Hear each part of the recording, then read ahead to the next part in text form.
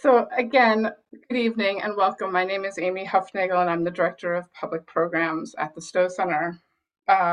We are going to be having a dialogue with three amazing speakers tonight and being in conversation with you all as well. The chat feature is activated today, so feel free to respectfully use it, not distract us, but to pose questions. That's how we'll take questions, although we are quite a small group, so that's good.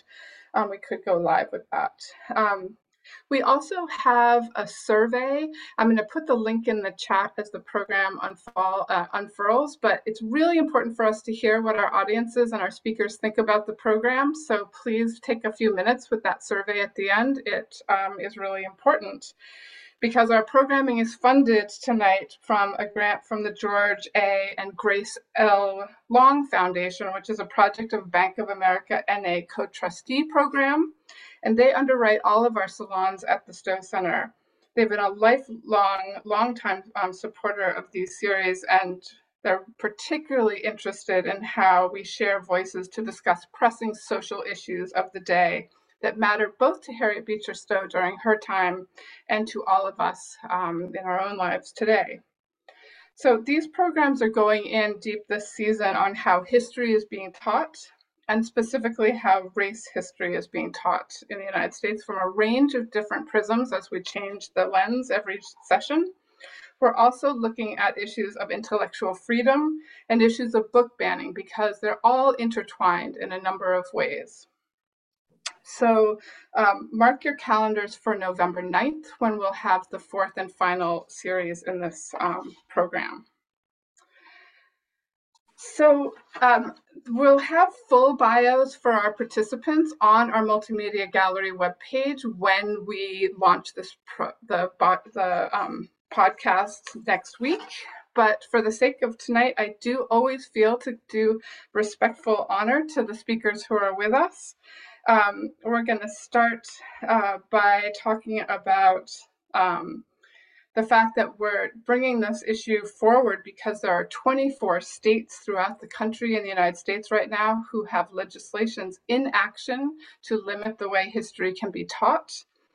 And dozens of other states, municipalities, and local school districts, including several in the state of Connecticut, have been challenged for the inclusion of books in both educational curriculum and on library shelves. To my mind, intellectual freedom is a human right, and we'll go into this in more detail. So to discuss these issues tonight, we have three speakers. Antoinetta Brim Bell is with us as an author with three full-length poetry collections. Want to encourage you, and we'll have links to things in our online version to read These Women You Gave Me, Icarus in Love, and Palms of a Sunflower. She is a Cave Canem Foundation Fellow and an alumni of Voices of Our Nation Arts Foundation. She teaches at English at Capital Community College here in Hartford, and also serves as a teaching and learning consultant and is chair of the Center of Teaching, all of which are really important works on developing new curriculum and on history telling too. So thank you so much, Antoinetta, for your work. We're also going to hear from Vanetta Lightfoot. Vanetta is a higher educational professional who specializes in multicultural affairs, developing content and event programming and planning with the goal of creating inclusive spaces on college campuses through diverse cultural programming. She knows you can't be what you can't see, and so creating events and activities that center on BIPOC and other marginalized communities is at the core of the work that she does at Springfield Technical Community College in Massachusetts. In 2020, she was awarded one of the 100 Women of Color, and that's by the June Archer and 1128 Entertainment Organization. And this award featured many women who have affected the lives of people in the state of Connecticut and Western Massachusetts. She was also recently named one of Business 40 Under 40. And so we're so thrilled to have you working with us and the work that you do as a certified racial equity trainer as well. And certainly, last but not least, Christine Emmerin, who is the director of the Youth Free Expression Program at the New York-based nonprofit, the National Coalition Against Censorship, or the NCAC.org. Really important organization to check out when you're not on the program. She writes on contemporary issues about young people, social media, and social movements in the United States and in Western and Eastern Europe. And she's a Fulbright Fellow and author of The New Generation of Political Activism in Ukraine, 2000 to 2014. Pretty timely and intense book. The March for Our Lives movement in the US, generational change and personalization of protest. And she's been featured in a number of other book series. She's an international researcher as well as an academic, and she has taught political theory and sociology at Manhattan College, St. John's University, and in Paris, France. She received her PhD in sociology at the New School for Social Research. And it's amazing that your work focuses on global youth social movements and social media networks and disinformation. So we have this topic coming at us from so many different directions. And let's start. I'm going to pin Vanetta in to lead our conversation.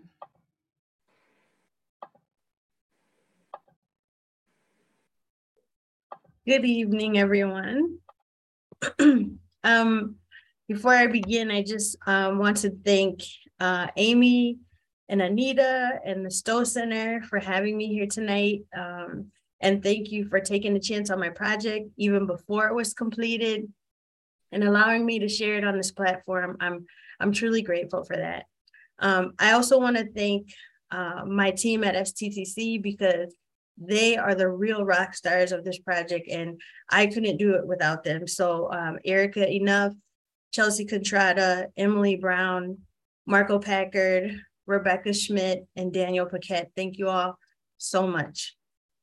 And lastly, I just want to say I am honored to be here with two incredibly talented and dynamic women, Antoinette and Christine, who were also very supportive of this project, even in the early stages. So thank you both. So now let's get into the banned book project at STCC and the periodic table of banned books. So let's see, I'm gonna share my screen.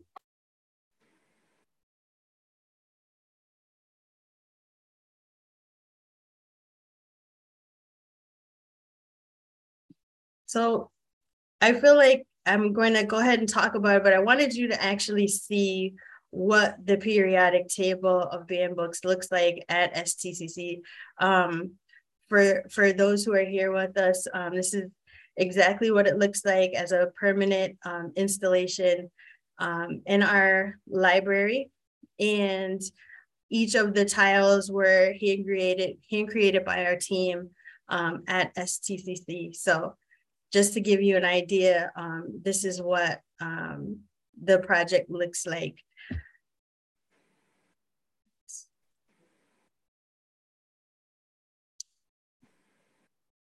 Okay, so the periodic table of banned books is exactly how it sounds. We've created 114 tiles that represent various books that have been banned or challenged in the past 20 years to present day.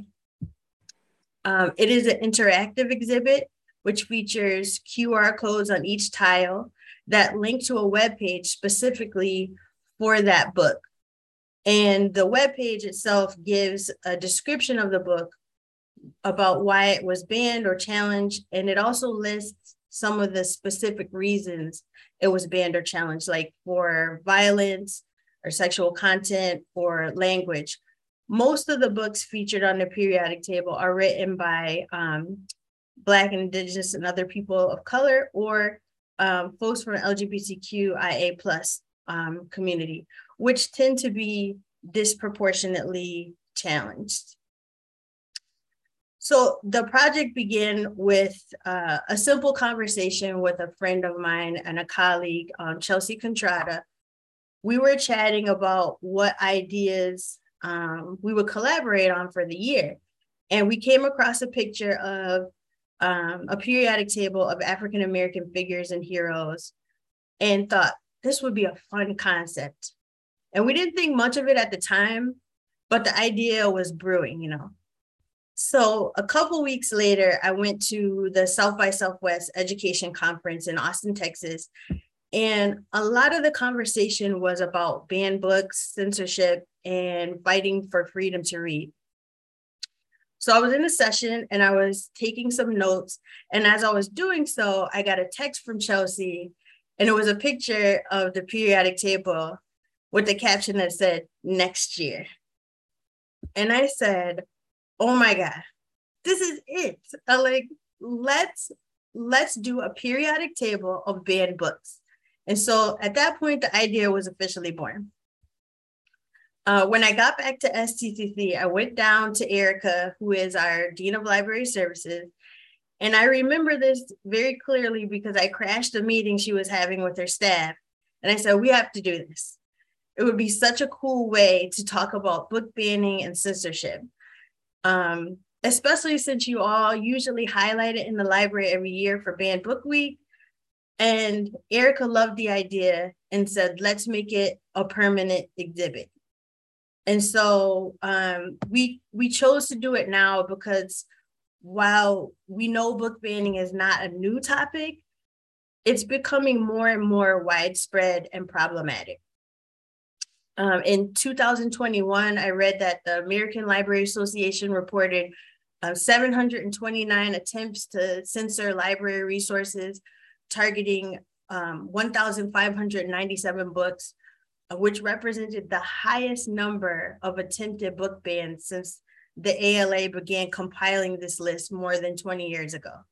So we felt it was time to bring this to our campus and have a conversation about it and do it in a very engaging way. So through the creation of the periodic table, we thought there's a way to make a larger impact on our campus. And that's when we came up with the Banned Books Project at STCC. And people who know me, they know I don't like to do one-off things. I like to look for programming and create programming that has continuity in the hopes of creating a legacy for our campus. So this project is composed of programming and activities that center on topics of censorship and intellectual freedom, and building community through shared storytelling and experiences.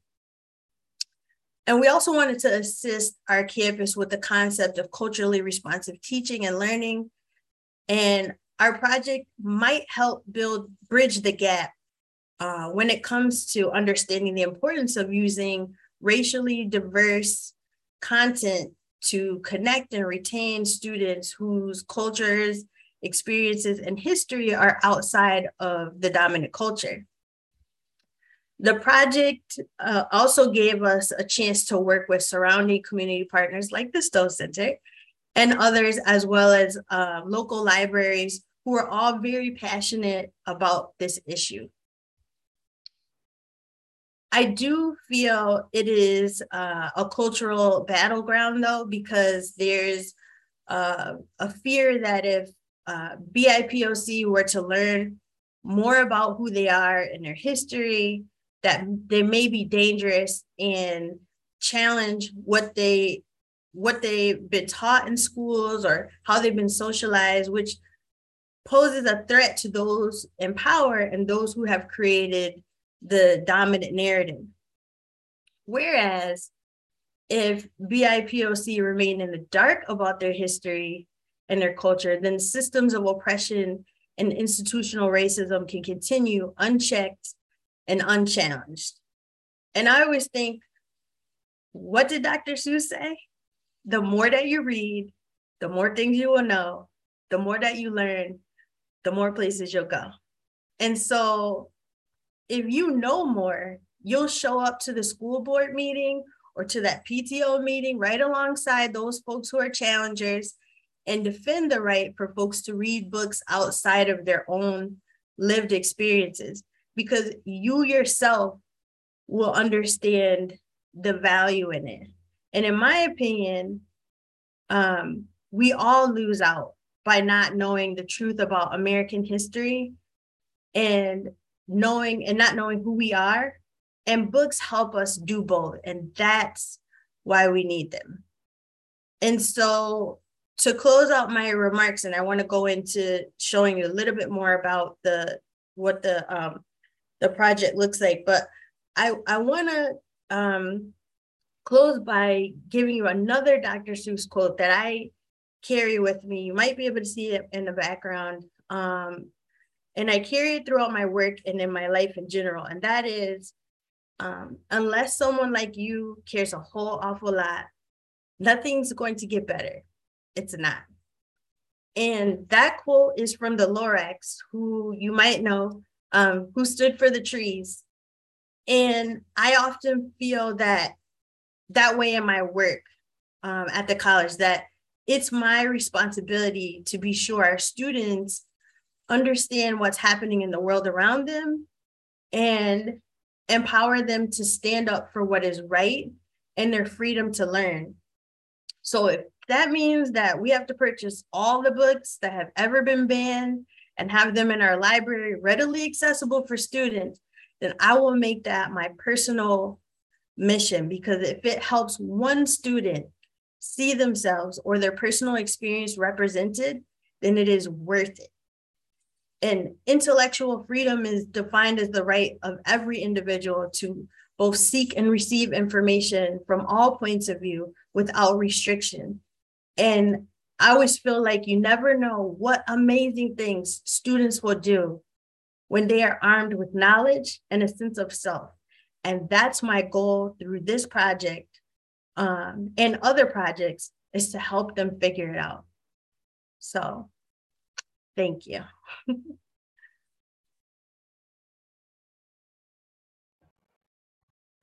Great. So maybe we'll come back, Vanetta, or are you going to show us some pictures? Yeah, I just want to show you a few things. Okay, I won't take up too much more time. No, you're fine. Go ahead. I want to hear from my colleagues.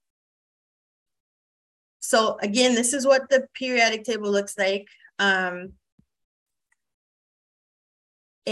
this was the inspiration for it. Was the periodic table of Black history that we saw just randomly in a Google search. But it kind of sparked that idea that we had. But we didn't want to limit it to just Black History Month. And the great thing about our project is that all of our tiles can be changed out. So again, the statistic I gave you about the ALA and the 729 attempts to censor a number of books is the main reason why we did this and felt like it was an important time to bring this project forward. And these are the actual tiles. So for those who are listening in, the tiles are about 8.5 by 11. We've created a special key for each tile, which lists, using shapes, why those books have been challenged. So the shapes range from like pentagon to triangle to circle to diamond, but they represent violence, religion, sexual content, LGBTQIA plus. So they each one is listed, and all the books are listed by a publication date, or a publication year rather. And they have a picture of the first edition cover on the tile, and then the QR code next to it, like I said, links to a personal webpage for that book, which shows you why the book was banned.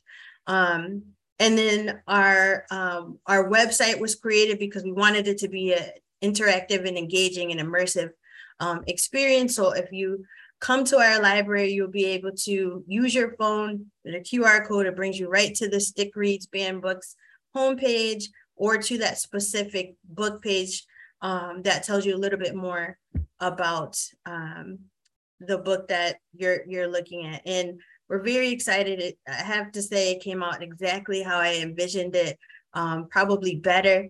And again, I'm just so appreciative to Stowe Center for allowing me to share this with you all tonight. And thank you so much for letting me be here. Oh, that was so amazing and inspiring. I love you when people share the process of how an idea comes to be. So thank you so much. We'll come back to more discussion on that. But we're going to move now to our second speaker, Antoinette Brembell. Well, thank you. Again, I want to say thank you for having me here.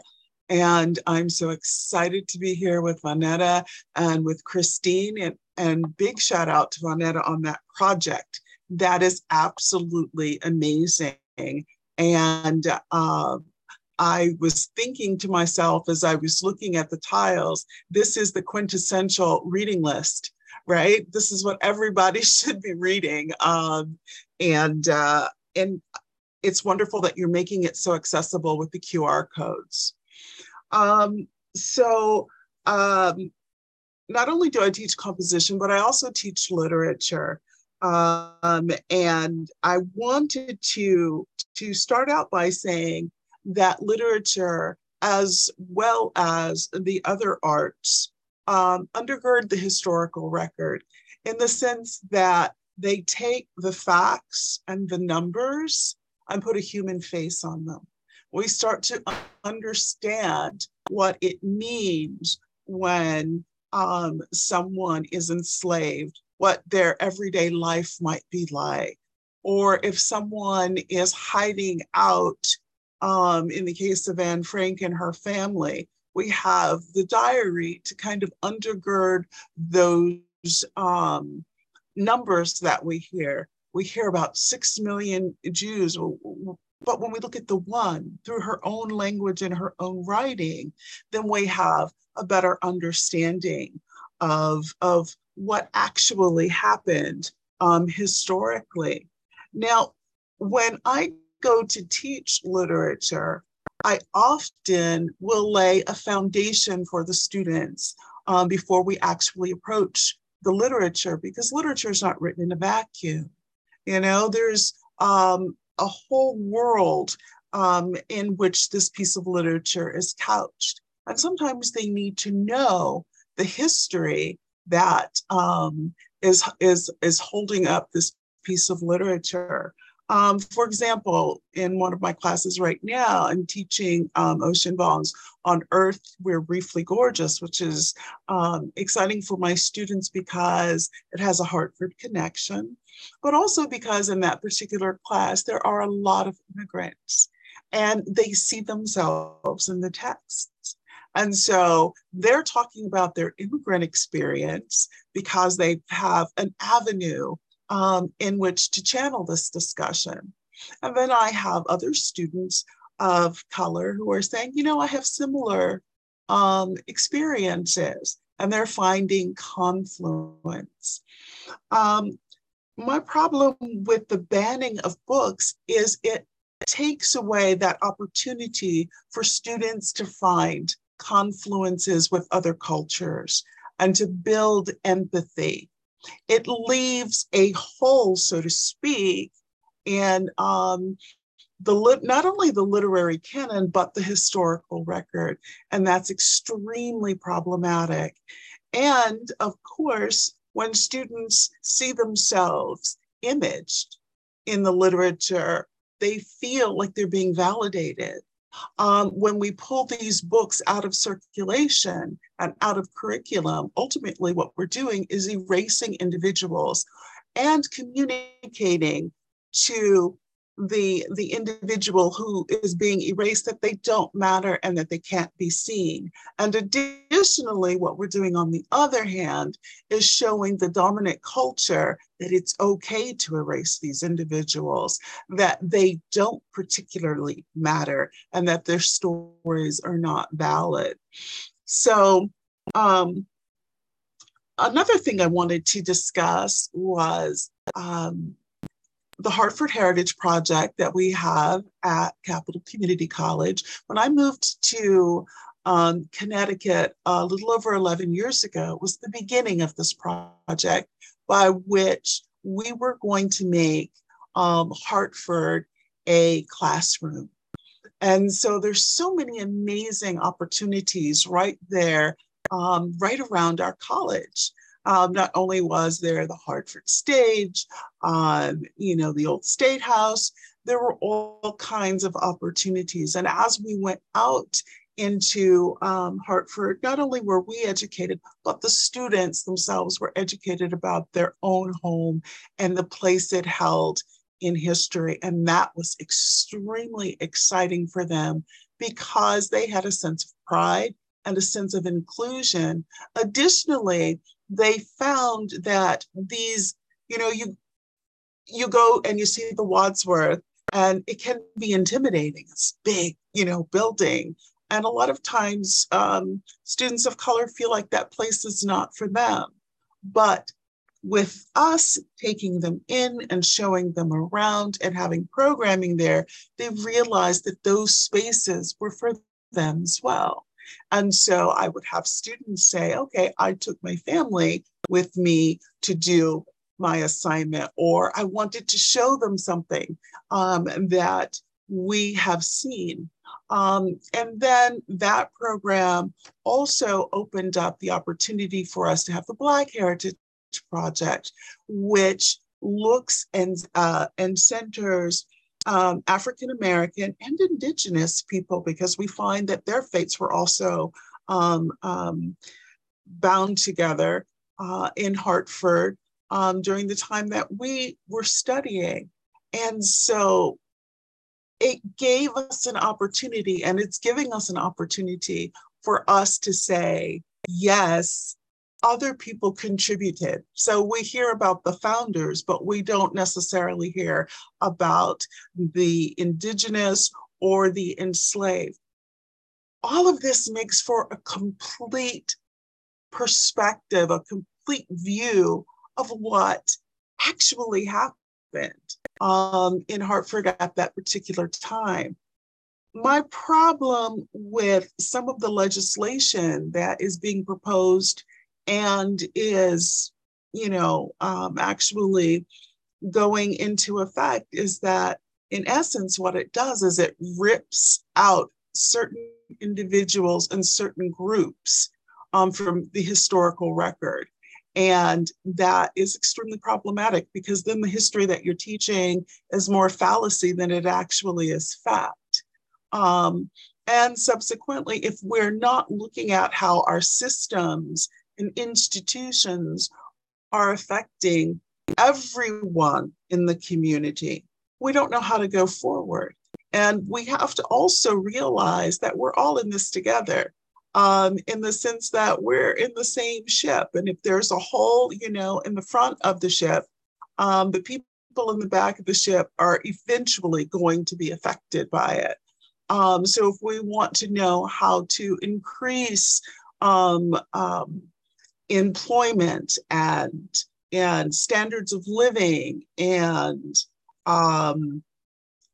healthcare, we have to look at all of these and see, okay, who has an opportunity, who doesn't have an opportunity?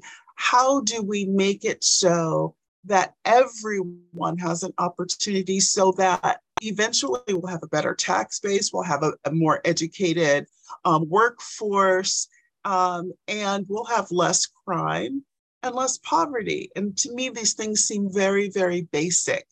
Unfortunately, not everyone sees it in this way.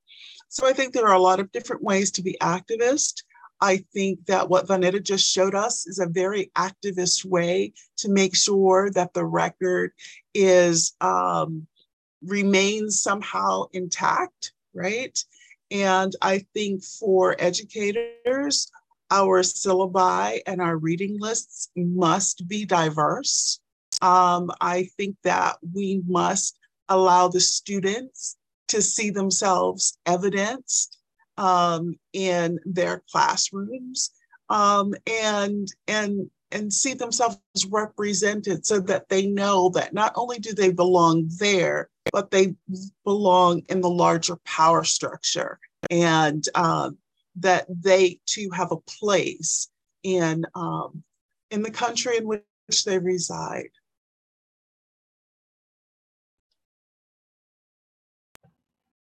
I'm so moved by those words. So important. Thank you so much, Antoinette, and for the work that you do all the time um, to teach us more about Hartford and the city that we live in, and students too. So we're going to come back all together, but let's go on to Christine. Christine, thanks so much for being up next. Like the others have said before me, I have to repeat a warm thank you to Amy, Anita, and the Stowe Center for inviting me tonight to speak.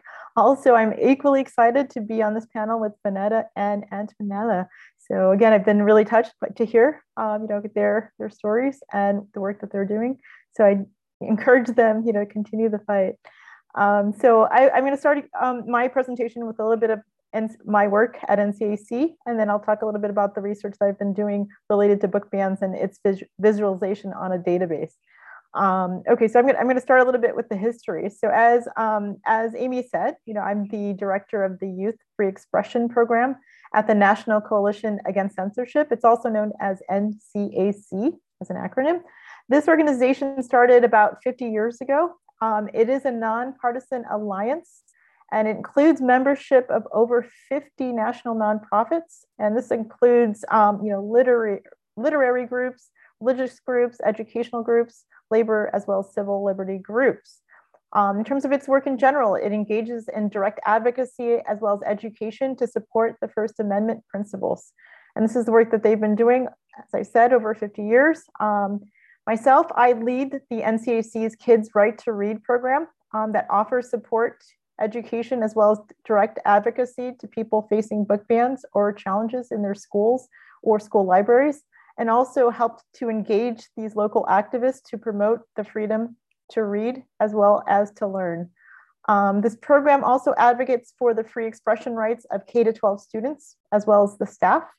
And this work primarily focuses on book censorship incidents, and it is also responsive and tailored to each situation. We contact teachers, booksellers, librarians, as well as local reporters and free speech advocates involved in the challenge. In terms of our viewpoint, we don't advocate for or against any particular book. We are viewpoint neutral, but we've defended the speech rights of individuals across the political spectrum. We provide guidance for teachers as well as librarians and administrators. But in general, our position is that students are best served by books that address controversial issues.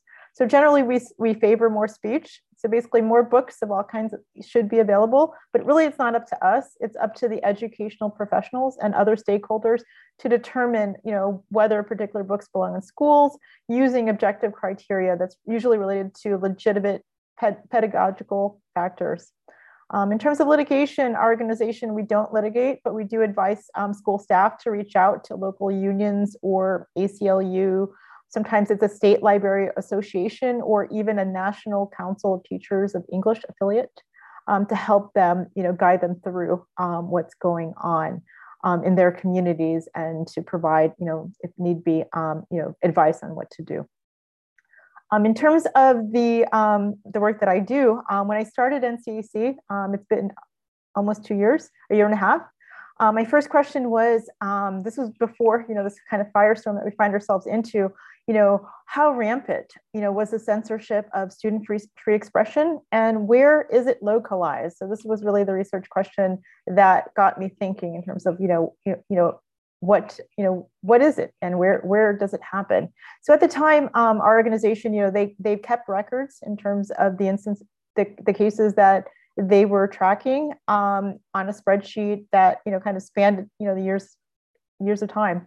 And this actually predated the Penn reports and its index. At the time, as Vanetta mentioned, it was ALA that was the primary organization that reported annual statistics on libraries, primarily library books, and the total number of book bans on an annual basis.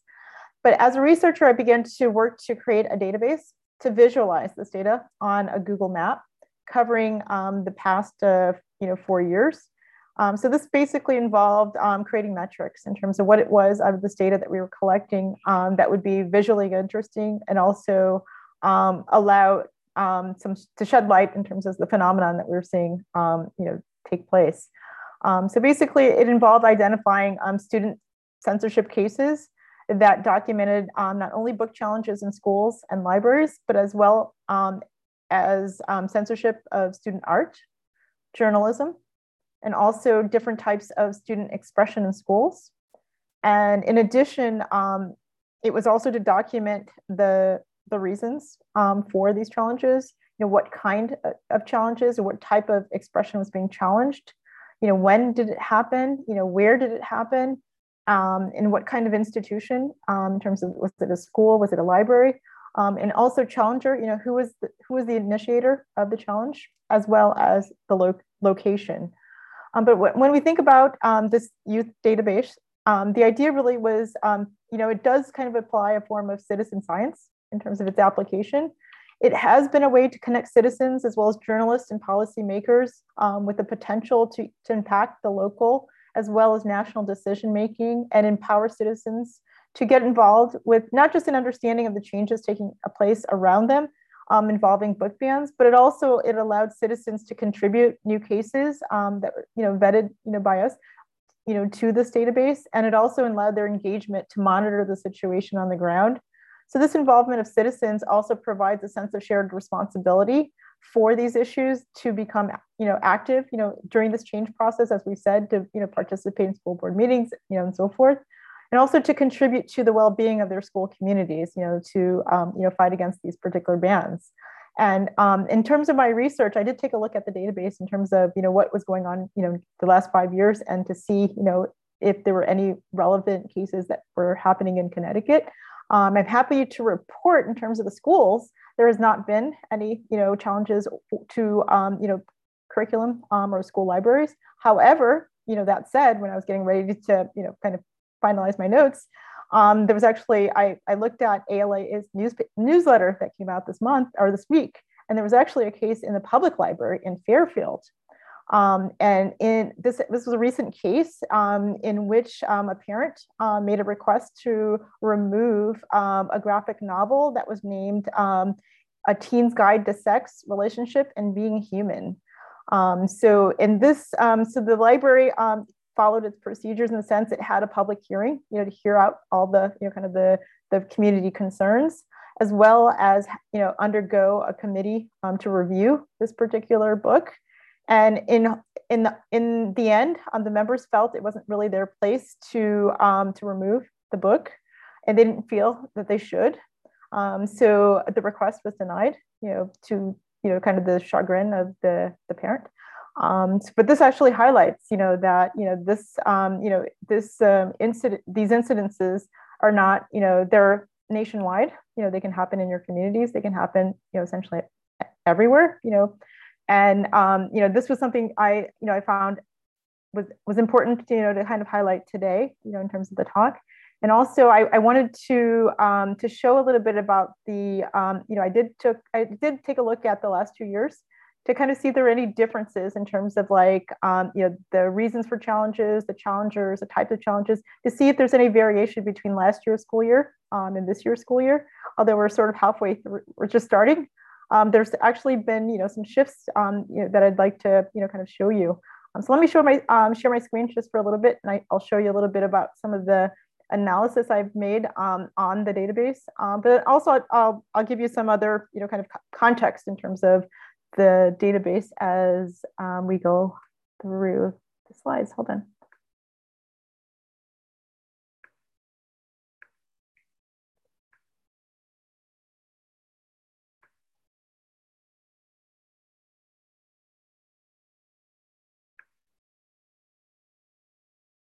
How's that?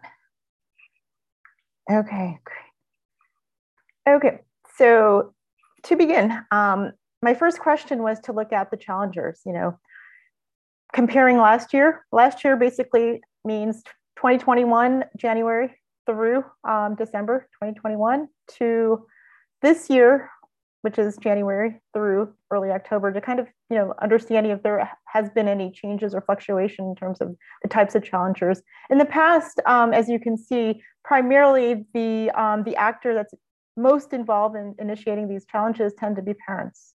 So, and 2021 shows that 98% of the cases that we got, that we recorded, came from parents. And if we compare it to this year, so half of this, involves, second half of, last year's school year, as well as the beginning of this year's school year, we see that number starting to decrease. And that if you sort of add the other actors together, it almost becomes like a 50-50 split in terms of like who is now getting involved in challenging these books. And if you look at the colors that we have here, we see like the community. When we talk about community members, these are not members that have students at the school that are initiating these challenges.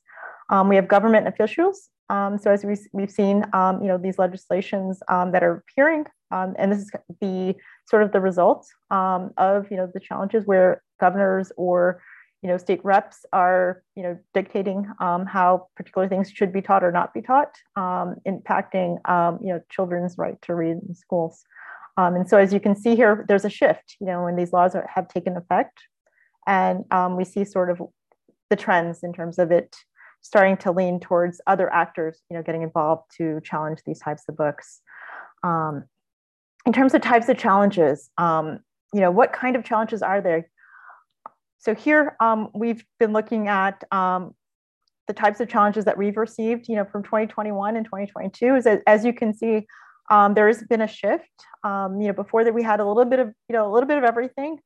However, 50% has always been about books, but this year in particular, as we've seen, it's completely taken over. That most of the types of challenges that we are facing are, as you can see, over 90% all about books. So in terms of students' challenges to their free expressions in schools, it tends to be right now related, not so much to these other types of categories where we were getting challenges, and now it's purely centered on books. In terms of reasons for challenges, it's very similar to what Vanetta mentioned when she was talking through, her periodic table in terms of like classifying them. And for 2022, 2021, the number one reason has been sex. And the second reason for, if you look at this year, it's LGBTQ, followed by social and political views.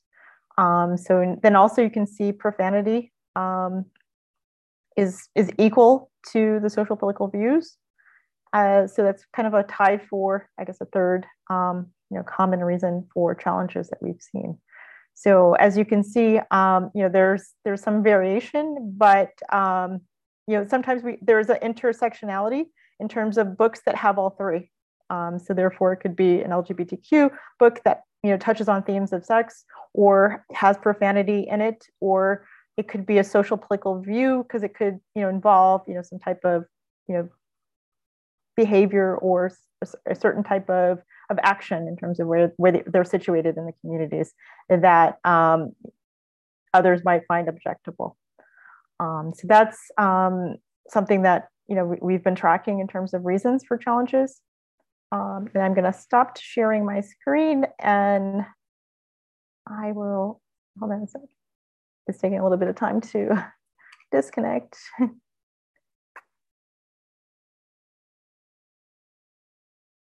Okay, let's see. Sorry about that. Okay, so in terms of like the categories that I was talking about in the last slide, in terms of how we were able to classify the censor reasons. So sometimes when we look at categories such as intolerance, sometimes that could involve speech being censored because some people find it sexist or racist or anti-Semitic or of that sort. Sometimes we select religion if people are being censored because they think it's not, it's anti-Christian or it's too secular. And in terms of like the political social views, it could be censored because it's about pro Black Lives Matters or pro Blue Life Matters, or something of that sort. In terms of LGBTQ themes, as I said before, sometimes it's the theme of LGBTQ, but it's masked as a sex in terms of the reason for it being censored. So therefore, there is overlap in terms of some of these categories, but also to keep in mind in terms of our database, it's not as comprehensive as ALA in terms of the number of cases that we've been, personally have had direct intervention, with, or have monitored on our I guess our media monitoring system. So for example, in 2021, we've probably tracked over 75, cases, versus, the 300 or 700 plus cases that, Vanetta mentioned from ALA. And then also for this year to date, we've had over 103 that we've recorded on our database. So again, it's important to keep in mind that it's not, as, it doesn't include as many cases as, the Penn Index and the other, but we do find correlation in terms of the reporting that they're finding that, that corresponds very well with the research that Penn America has done, as well as ALA, to say that, these reasons for, books being censored seem to follow, what they found in their reports as well. But just keep in mind the numbers are it's not over 2,000 as the Penn America Index has found. So I think it's great to be able to compare and also to read through other research as well. So I just have that as kind of a caveat. But in terms of what librarians are doing, they are working on a new campaign called Unite Against Book Bans. This is ALA, so that's actually a good organization to connect to if you'd like to support their campaign.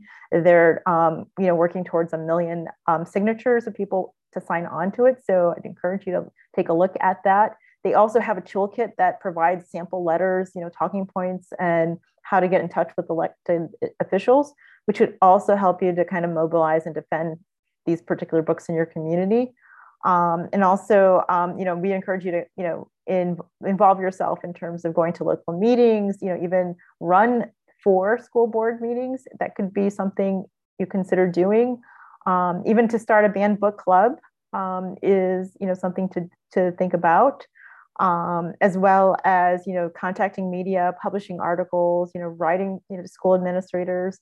And number one is just to attend and to speak up, at these school board meetings as, these types of challenges appear in your communities, and offer support, to students that are in need of these particular resources. In terms of intellectual freedom, I'm going to close with, a few words. But as we think about, libraries, libraries do offer students opportunities to encounter books and also different types of materials that they may not have, an opportunity to see, or even to make that choice about what to read if they're not in that particular space. So when you deny these types of young people this freedom to explore, and generally, a lot of times we find that it's the basis on a particular sentence or a passage that there's basically taken out of context.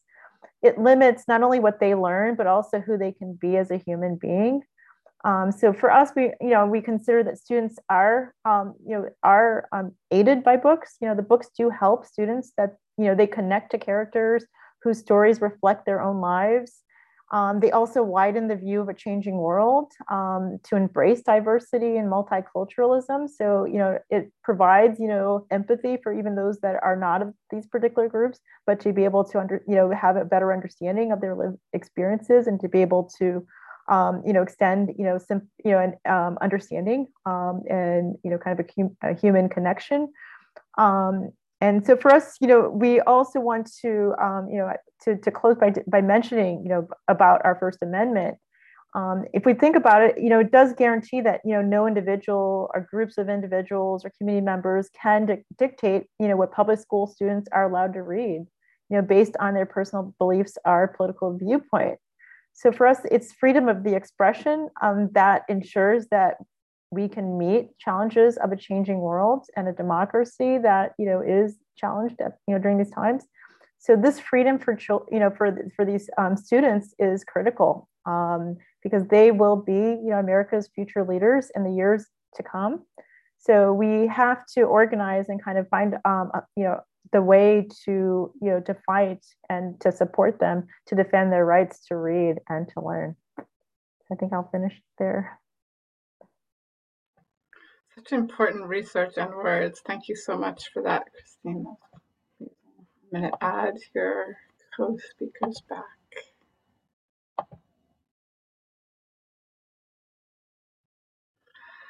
And I'm going to welcome you to speak with each other for a few minutes. And to the audience, now's a great time to share some questions in the chat if you're inclined. So, like I said, these two women are amazing, dynamic. Again, really privileged to be here and hear them both speak. I have two things I wanted to say. Antoinette, when you talked about the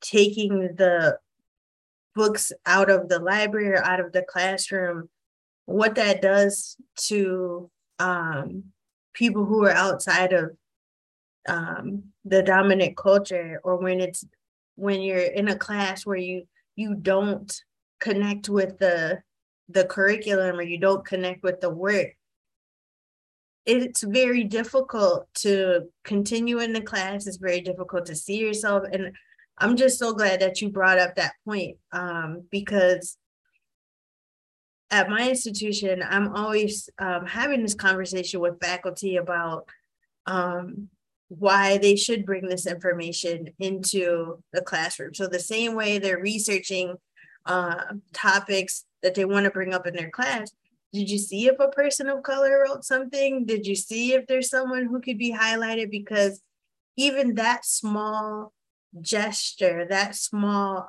instance where folks hear something that they connect with, or they can understand an experience that may be their lived experience, like instantly you've made that connection and you're retaining that student. So I thought that was like a really great point, because I think it's it makes it a lot easier for our students to stay in school and to connect with the work, but it also gives them a sense of community. They're building that shared experience with their professor, which I think is huge. And the other thing, Christine, about the research you're doing is just is very interesting to me, because the whole time you were talking, I was thinking, we're banning all these books, but we're not banning stuff we see on TV. I mean, there's a whole new show on Netflix about Jeffrey Dahmer, and it's scary, right? To me, that is not worse than reading Of Mice and Men.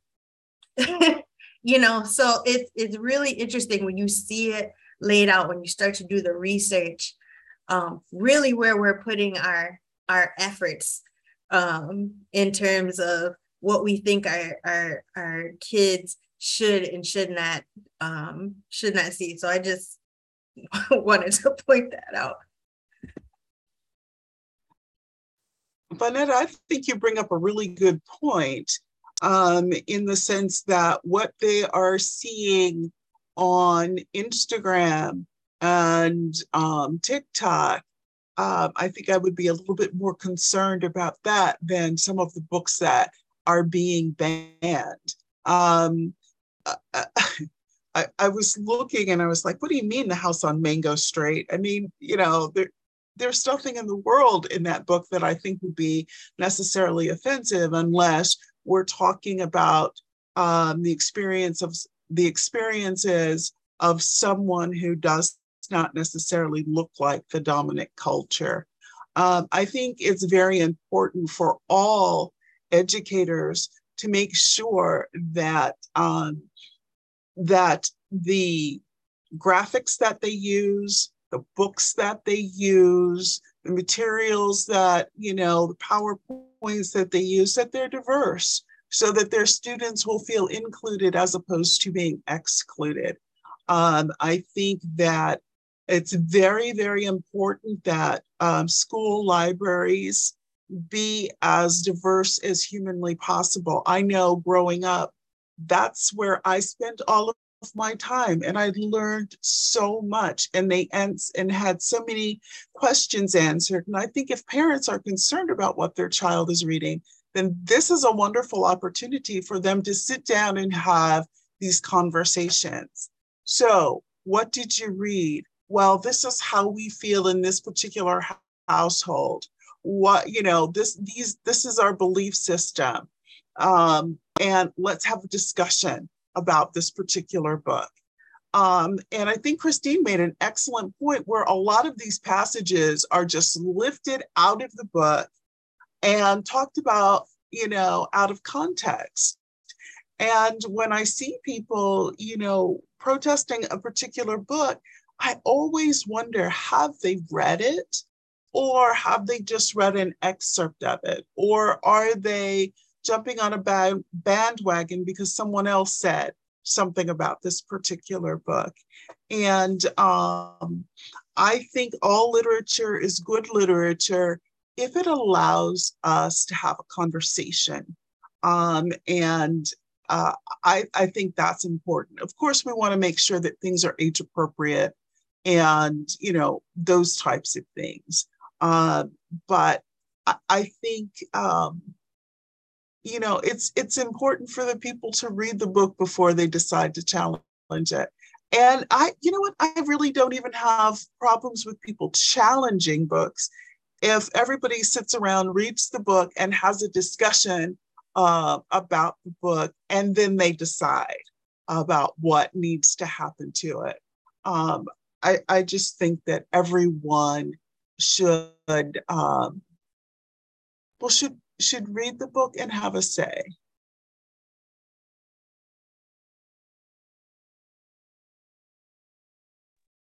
Those were great comments. I echo a lot of, what Vanetta as well as Antoinette has been saying. And in terms of like the discourse and the conversations, I think for the first half of last year, this is what the dominant conversations were in terms of like our narrative, in terms of like, how to improve the, protect students' rights and, to educate the parents and the community members on the importance of books, and districts and following their policies in terms of having these books be read and gotten through their review before, making a decision on whether or not to retain it. However, what has happened that has changed the dynamic a little bit from, those days in terms of like discussing these types of topics is that the politics now have taken over. And we've seen that in the graphic, in terms of like, it's no longer parents per se, being the sole objectives of books. Right now, what's happening now is there's legislation, there's content restrictive legislation that have been introduced. And a lot of them are, directing teaching and providing access to information on racial as well as sexual identities in schools. And so these laws are, basically attempted to curb teaching of diverse concepts and also restrict information related to gender, sexuality, and racial diversity. And as we've seen, Florida and Texas are the most prolific, states to introduce these types of laws. And in terms of bills that are being restricting, kind of teaching of, critical race theory or how teachers can discuss it, I think there's been over 42 states that have introduced bills. This is in Education Week. I think they've reported on this, and over 17 have passed them as of this fall. So, that's actually influencing a lot of what you're seeing right now. And the second part of it is, as Antoinette has said, is that there's a mass book bans are organized. There's an organized opposition right now that's happening that produces large list of books with subject matter that are related to LGBTQ, anti-racism, or racial diversity themes. And the goal of these particular pacts are to remove them from curriculums in libraries. So these campaigns offer, use, the public to pressure, these types of schools. And a lot of times we see that they lead to censorship, or even, schools that remove the books, as a preemptive form of censorship. And, some teachers right now are, being reported to have like a chilling effect, to not want to choose these types of books and create a controversy in their schools, right? So, we've seen like this in terms of like really strict environments for this type of campaign, happen to, take place in Texas as well as Florida. But also we're registering, incidences in, New Jersey, New York, Pennsylvania, Virginia. So this, is, something for us to keep in mind right now, that, what happened, started last year to this year, school year, it's now become a full-fledged, social and political movement. So we've got local groups, we have state groups and national groups that are all organizing themselves, to massively, remove books. And again, as we've said before, these books, feature, LGBTQ characters or characters of color, and they cover perhaps race or racism in American history, or LGBTQ or sexual education. And in the PEN Index, they mentioned there's been over 2,500 bans in last year's school year. So it's becoming, a national, problem, in terms of concern. And, what bothers me about it so much, beyond the fact that I think it's ridiculous, is that like we were saying, most people haven't even read these books. And I'll be the first to say, I haven't read all of them, but I read quite a few. And so personally, I don't like to engage with people who are not, well-versed on the topic, or you just, you picked up a sound bite if you were on Facebook, or like it's when I was saying on Instagram and TikTok. Like, we need to have a real conversation about this before we start, putting forth legislation and enacting laws that restrict what people can learn. And I also just think, wow, there's so much effort that's being put into this. If we put this same amount of effort into teaching what they should know, man, where would we be as a country? And also, we're just so afraid to get away from or to recognize, one, what's really taken place in this country, especially as it relates to people of color, and Black people in particular. Like, we're really afraid of getting away from explaining what happened. And it's interesting to me because we don't have that option, right? I was in school, I didn't learn anything about my people until it was Black History Month. And again, you get the canned version of Rosa Parks and MLK and Malcolm X, right? And then when February is over, okay, we're moving on now, right? But the minute that folks are saying, no, you know what, I'm going to write a book about my experience because I don't see myself, or I'm going to write a children's book and because I didn't have this book when I was a kid, then it's like, hold on. Why are you trying to change what's happening? And it's just, it's really concerning. I'm a parent, and we take our kids to the library, I would say almost 2 days a week, 2 different libraries, the ones that are closest to our house. And the way that my, both my kids like light up when they go there and just see all the options that they have. And I'm just like, I don't remember in school having this many options, being able to see so many brown and Black faces and other people of color on books. It is amazing to me. And I'm so happy that my kids have access to this. But then I also think, and these are the ones that they're restricting. And like I was saying, we all lose out by not having this information, because what kind of people are we creating if they're not allowed to understand about the folks who live around us or their experiences? How are we moving forward as a people if you can't understand what your neighbor is going through? And so it's very concerning to me from the standpoint of the organization that people are taking. I think it's a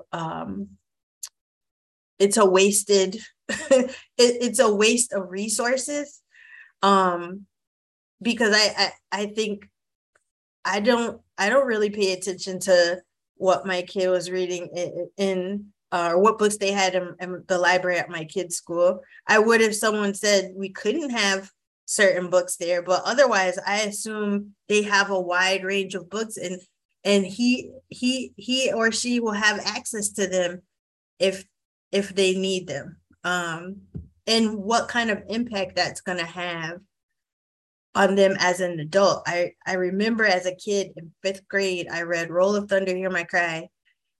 And it was the first time that there were Black people in a book, and my teacher read it. And my mom can tell you that I was just like, that really sparked my passion for reading. And I was like, I got to get the sequel. And now I need money for the book fair that's coming up because I got to get books now. And it's not that my parents didn't read to me books that had Black folks in them or stories like that, because they definitely did, but I never saw it in school. And, you spend a good amount of time in school. So I didn't read it. Once we read that, I was like, wow. And so now as an adult, seeing more and more books like that available to students, like, why would we restrict that?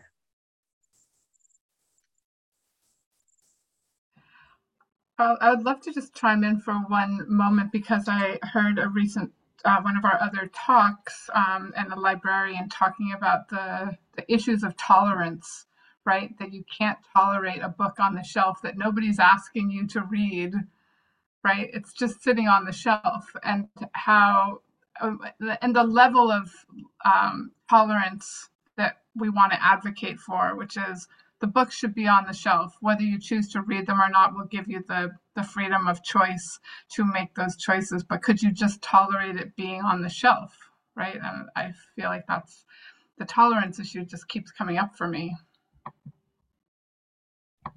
I was thinking that a lot of this comes from fear. And and I think a lot of it has to do with the evolution of the nation. A lot of things have changed, in the last decade or so. We have gay marriage. We're seeing same-sex couples depicted on television and in commercials in ways that never were depicted before. I can remember, we didn't, when I was growing up, and I'm probably older than everybody here, but I never saw interracial couples or anything on television. And so now we have all of this, social change. And a lot of us would think that that's good and things are moving forward. And I think some people are afraid. So what they want to do is say, now, this is what a traditional American family looks like. And it should look like this, and they should act like this, and it should be like this. And if you're not exactly like that, then your responsibility to be an American is to assimilate so that you approximate that to the best of your ability. However, a lot of us are saying, no, there are a lot of ways to be an American. I can be an African American. I can be this, I can be that, I can have this sexuality. My family can look like this, and we can still be American. And I think a lot of people don't realize that. They say they want a particular kind of America. And when these books and these ideas are challenging their notion of what we are supposed to be. And I think that that's part of the conversation that needs to be had. How are we going to redefine or re-envision what America looks like? Really beautiful comments, everybody. I want to turn to our audience. We are a group of 15, so I'm happy to just have you unmute and pose a question or share an idea with our speakers and each other, if you would like to.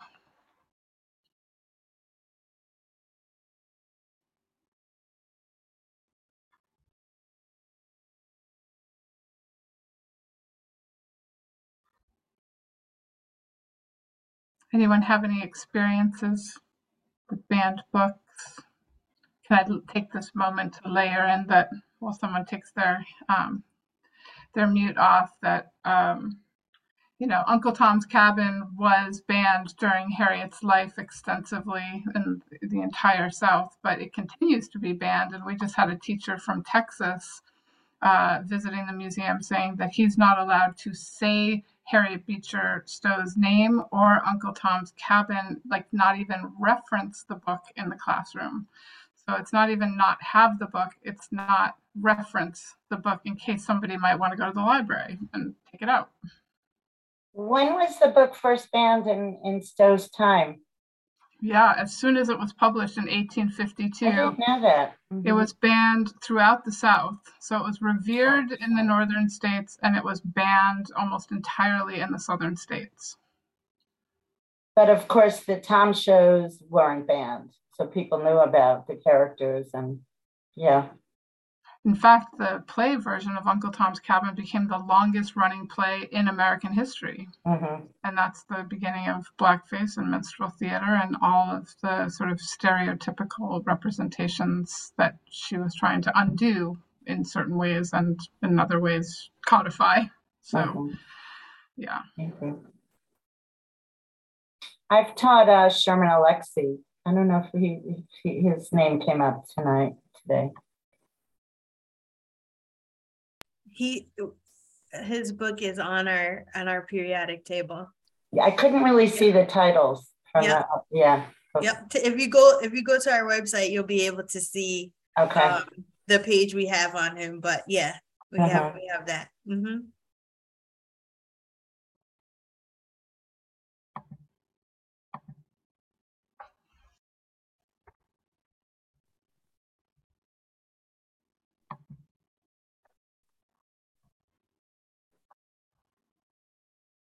I just also wanted to mention that along with the periodic table, like I was saying in my talk, we do have a number of other programs that are complementary to the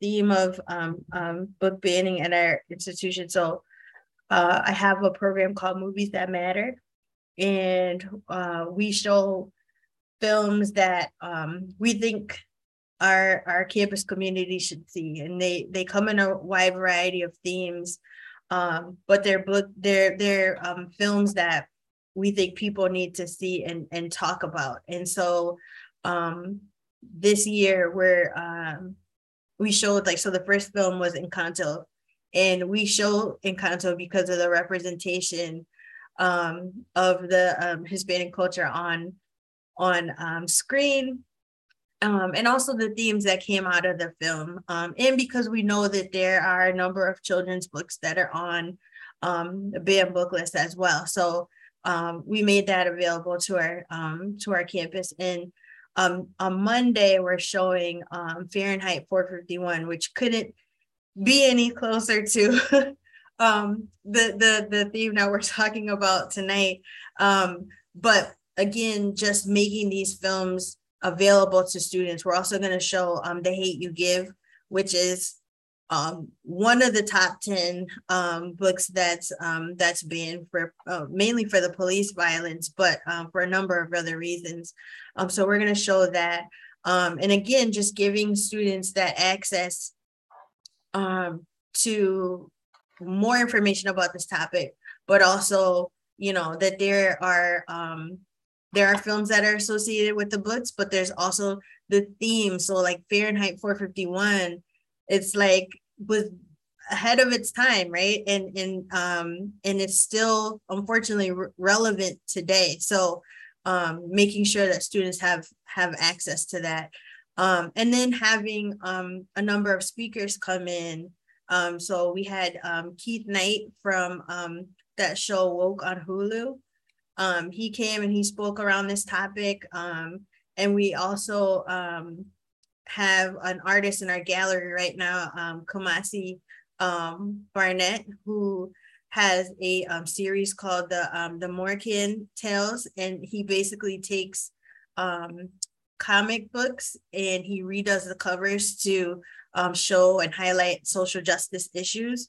So that's currently running in our gallery because, again, there's a number of comic books and graphic novels that have been challenged as well. So making sure that we are showcasing and talking about this topic in a bunch of different ways, and giving the students as well as our surrounding community access to this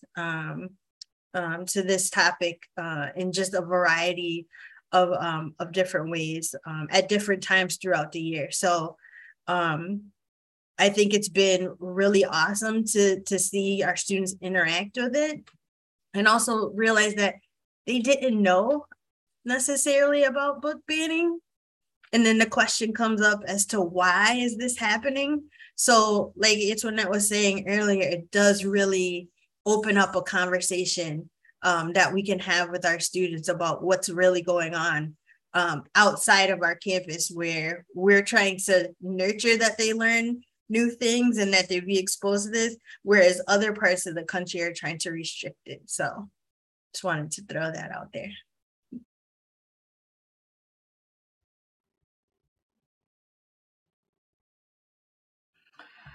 I think that what that suggests to me is that potentially we should end on expanding rather than being diminished or reduced. Let's all just keep expanding. We have an expression at the Stowe Center, which is words can change the world. And clearly people must realize that if they're trying to take the books off the shelf and out of the classroom, that these books create a level of empathy and caring and tolerance that is potentially dangerous. So words can change the world. Let's keep doing this important work of educating and teaching and being activists. Thank you so much to all of you.